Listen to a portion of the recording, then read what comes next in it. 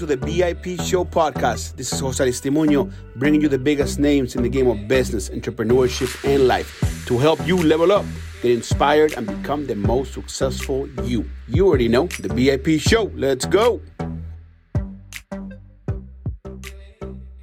Ladies and gentlemen, welcome to the VIP Show with your host, Jose Aristimuño. Folks, I told you as we're coming towards the last quarter of the year that I was going to bring the heat. I told you that we were going to bring the best of the best, the most inspiring stories from all walks of life.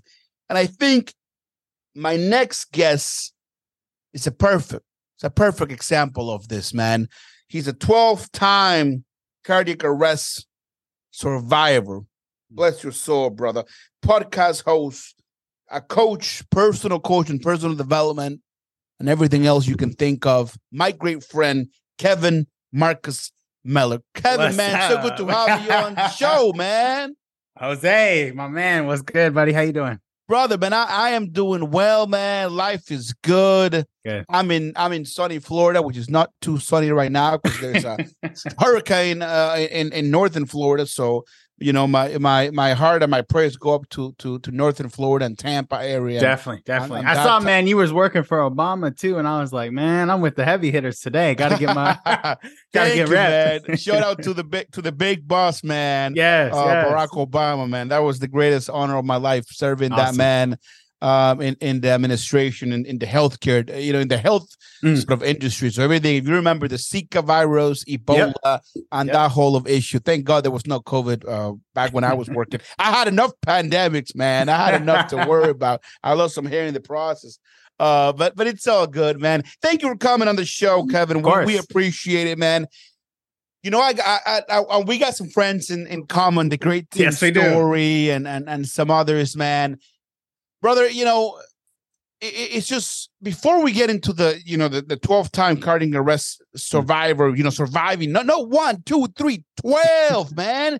12, man. Yeah, man. 12. I mean, if God, if you're not a miracle, man, if God is not working through you, man, I don't know what is. I mean it. And this is not even a religious podcast, by the way. And some folks might not even be religious, but I mean, damn, man. Before we get into all of that, who was Kevin Marcus Miller, the little boy?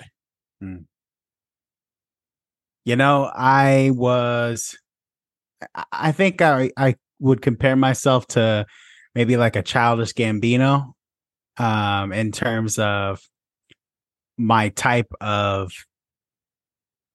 quirkiness when I was younger. I also was into songwriting and making music.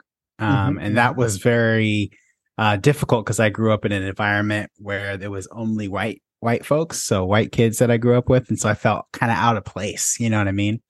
I wasn't really sure of who I was, where I fit in. Too black for the white kids, too white for the black kids. I just felt out of place, and so I think early Kevin was seeking validation. I'll be honest.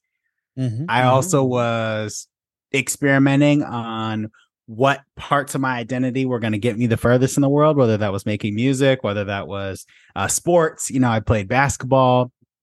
Actually, funny story, I went to school with Zach LaVine, NBA All-Star. Yep. So he was, I remember, I'll never forget it, man. He killed me in our games. Oh my God. Oh man, he's so good. Even back then, I mean, he was younger than me, 2-3 years younger. And I mean, he was just a monster. So he dunked on me. Oh, maybe not dunked, but he shot a 3 on me a couple times. Man, that's a great story, brother. That's a great story. So I was, around people but by the way, that's not a bad person to get.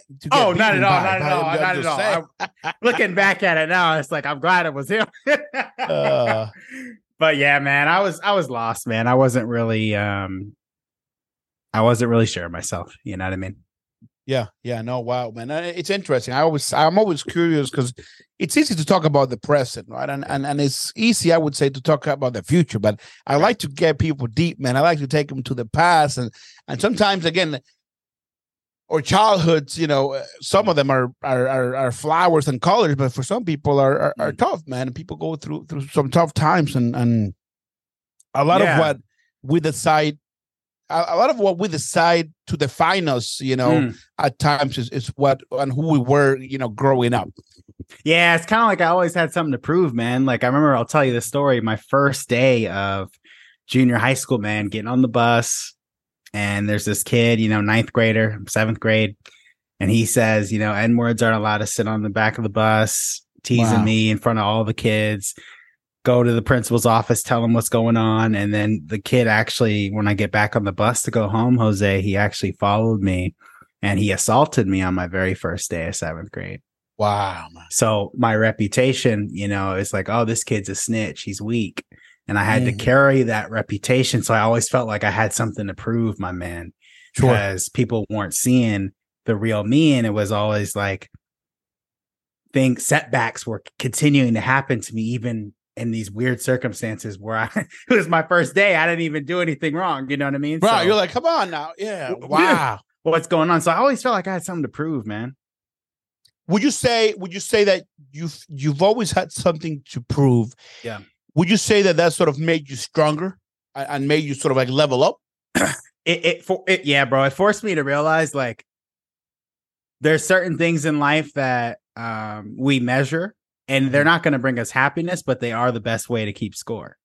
And so if you can accept that and realize that, your popularity, your bank account, your inspiration level, all those things are not the end all be all, but they are the way that people currently measure in our society. Yeah. We didn't come up with the game, right? The game was already made. There you go. So I needed to learn how to play the game to get to where I wanted to go, whether that was becoming a songwriter. I've had, music on different TV shows and movies, or reinventing myself as a podcast host, just realizing that it's just, the comeback's always there, man. Like everybody loves a good comeback story. Oh, yeah. Oh, yeah. That way, you're not going to fail, man. That's exactly right, man. So let's get into it. I mean, you I think first and foremost, you were, before we get into the next subject, but I think what they call a serial entrepreneur, right? I mean, you're a songwriter, you're a multifaceted individual, right? I mean, you're a musician, you're a publicly failing lots of times. But people like to talk about the successes, but they don't like to talk about the failures, right? I mean, think about baseball players. People always remember the home run. But, bro, some of those guys had to strike out 200 times before they hit the big winner, right? But people remember the wins. They don't always remember the losses. But I think it's important to talk about them. Right. 12-time cardiac arrest. Now, and I'm not a doctor. I'm not, I'm very good at a couple of things, but I'm not the smartest in everything, right? I say that right off the bat, man. That's why I learned from the best. So a cardiac arrest is different than a heart attack. Thank you. I really appreciate you saying that. A lot of people get that very confused. They do. No, they do. I had a lot worse. A lot worse than heart attack can happen. You're old, your health's out of whack because you're not eating right. Cardiac arrest is, let me explain it like this. It's the last stop in everyone's life is a cardiac arrest. Everyone. Okay, so when you're about to go to the morgue, right? Sure. Time of death, cardiac arrest. Boom. He went into cardiac arrest. So that sound in the hospital. You have to be resuscitated. So remember in the hospitals when they have, Grey's Anatomy and all that, it says, hey, do you want to have a resuscitation order, right? Do you want to, right? That's what that is they're going to now resuscitate you. So without that resuscitation, whether it's CPR, ventilator, whatever, you're not coming back. Wow. So were you resuscitated 12 times? A lot more than that. Yeah. A lot more than that. Wow, man. Yeah. Okay. It is. When did you get the first one? 2019. I was working a gig at the time. I was learning marketing. So I was working at Microsoft in Redmond, Washington. And it was in between contract gigs. So I was unemployed technically. So I was getting ready to go to my next gig. Was actually interviewing the next week. And so I'm a little bit stressed and I got to get this gig. So I decided to go play some basketball, let out some stress. So, I haven't hooped in a while. I'm a little rusty, rusty, but I think I got it. So I'm coming up the court about 3 minutes in the game. Got the ball in my hand. And this is all being told to me because I don't remember the day actually. Sure. Coming up the court. Oh, snap. And it was just like the way people explained it to me, man. It was like a robot, like a switch was just like that. Wow, So, just turned off. Just boom. And I was out for 10 minutes, no oxygen. I had a basketball coach there. His name was Tim, and he saved my life, man. He gave me CPR for 10 minutes. They got the AED machine. They called 911, got there in time, got that AED machine going. And what they ended up doing is to protect my brain, they ended up putting me in an induced coma for 3 days to let my brain heal. And then they were going to wake me up to see how well, what type of damage was there. And so miraculously, man, when I woke up, I had no brain damage. Wow. I mean, and that was the first one. That was the first one, man. Okay. So now talk to me and this is so interesting to me, man. And I thank you. I appreciate you coming on the show. Of course.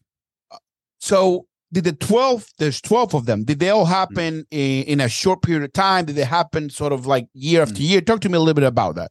Of course. So that first one in 2019 was, there wasn't a diagnosis. So that's the problem, is they weren't able to catch it when I was a kid. So they didn't know what the condition was, what was caused by it. And to this day, they still don't know exactly why, but it's very similar to LeBron James' son, these high performing basketball athletes.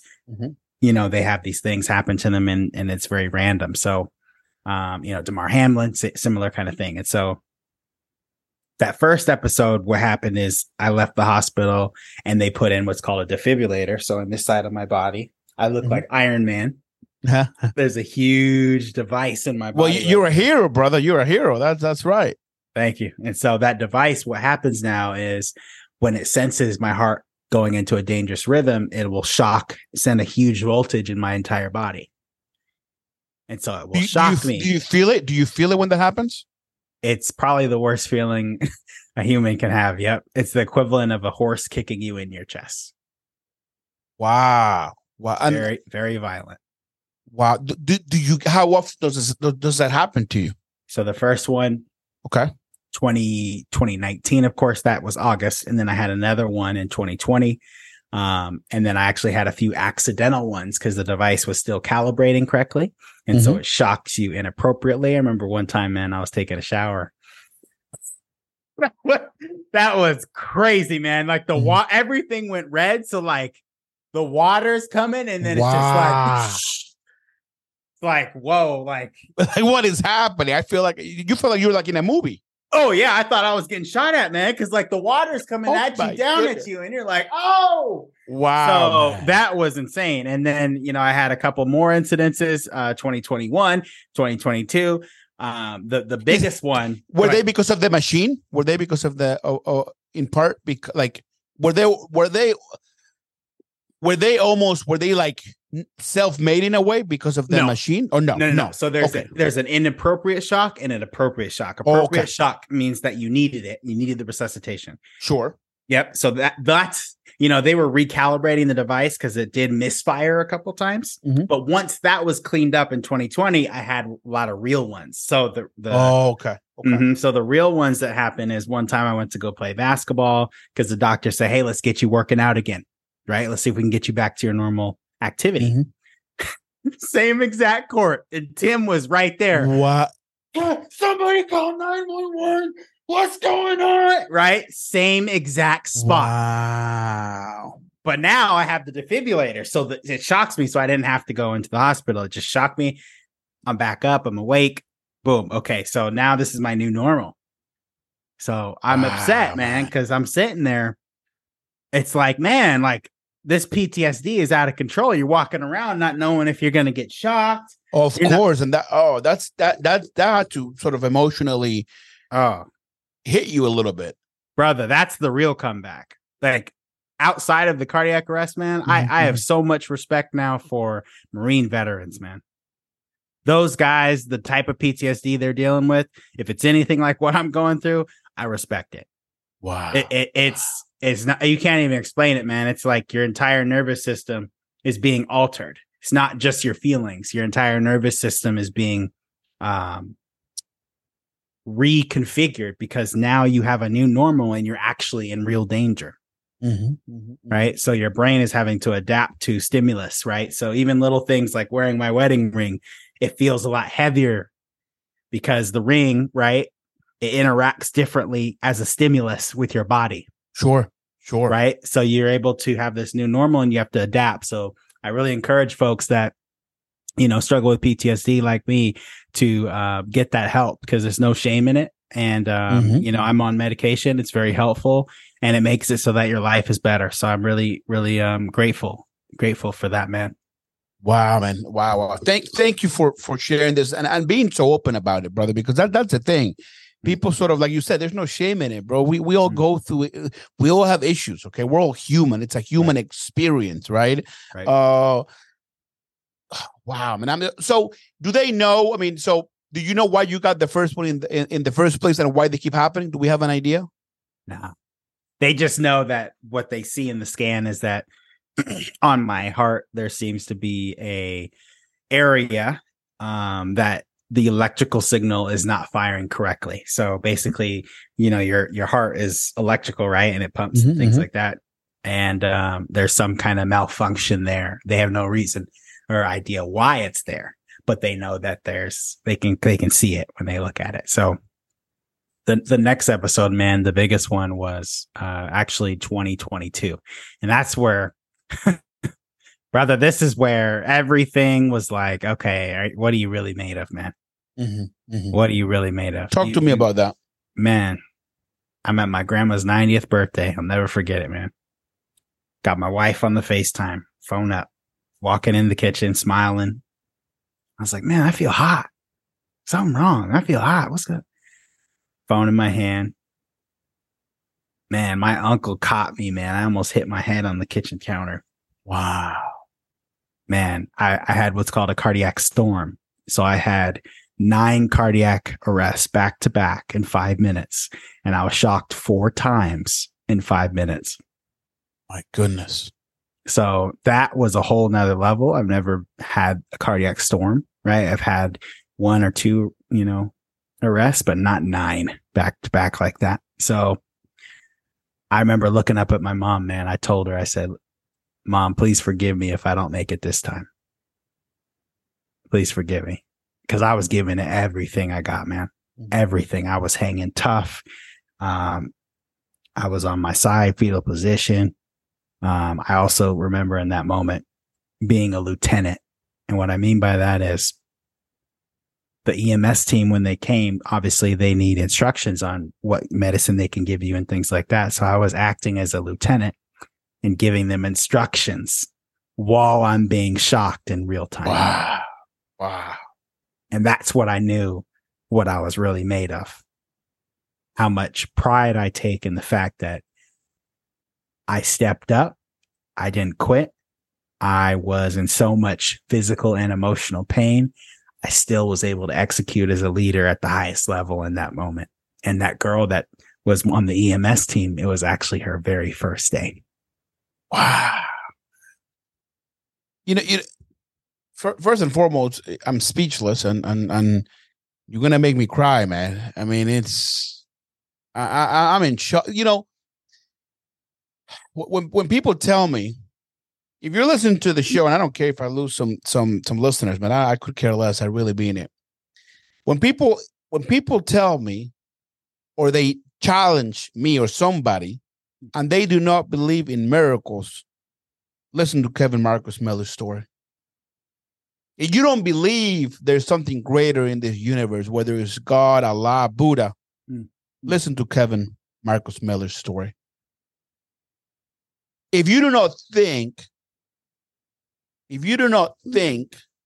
life is made of beautiful moments, but also beautiful challenges and walls meant to be overcome, hills that we're supposed to go through the other side. If you do not believe that is possible, listen to Kevin Marcus Miller's story.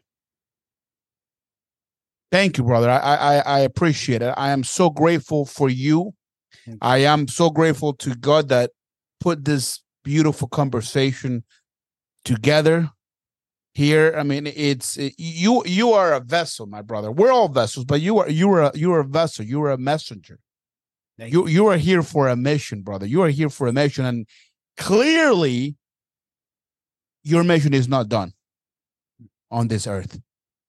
Clearly, you are still here because you're supposed to finish that mission and continue to impact human lives throughout this human experience that we call life. Wow, man. Thank you. Amazing. Amazing.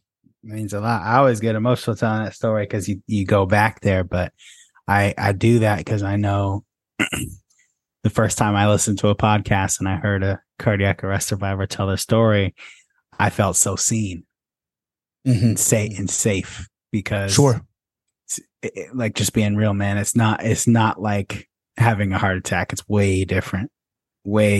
So that's why so many people, when they say, oh, like a heart attack, is because that's the only thing that they can know and they can relate it to. Sure. Right. And so anybody out there that's really struggling with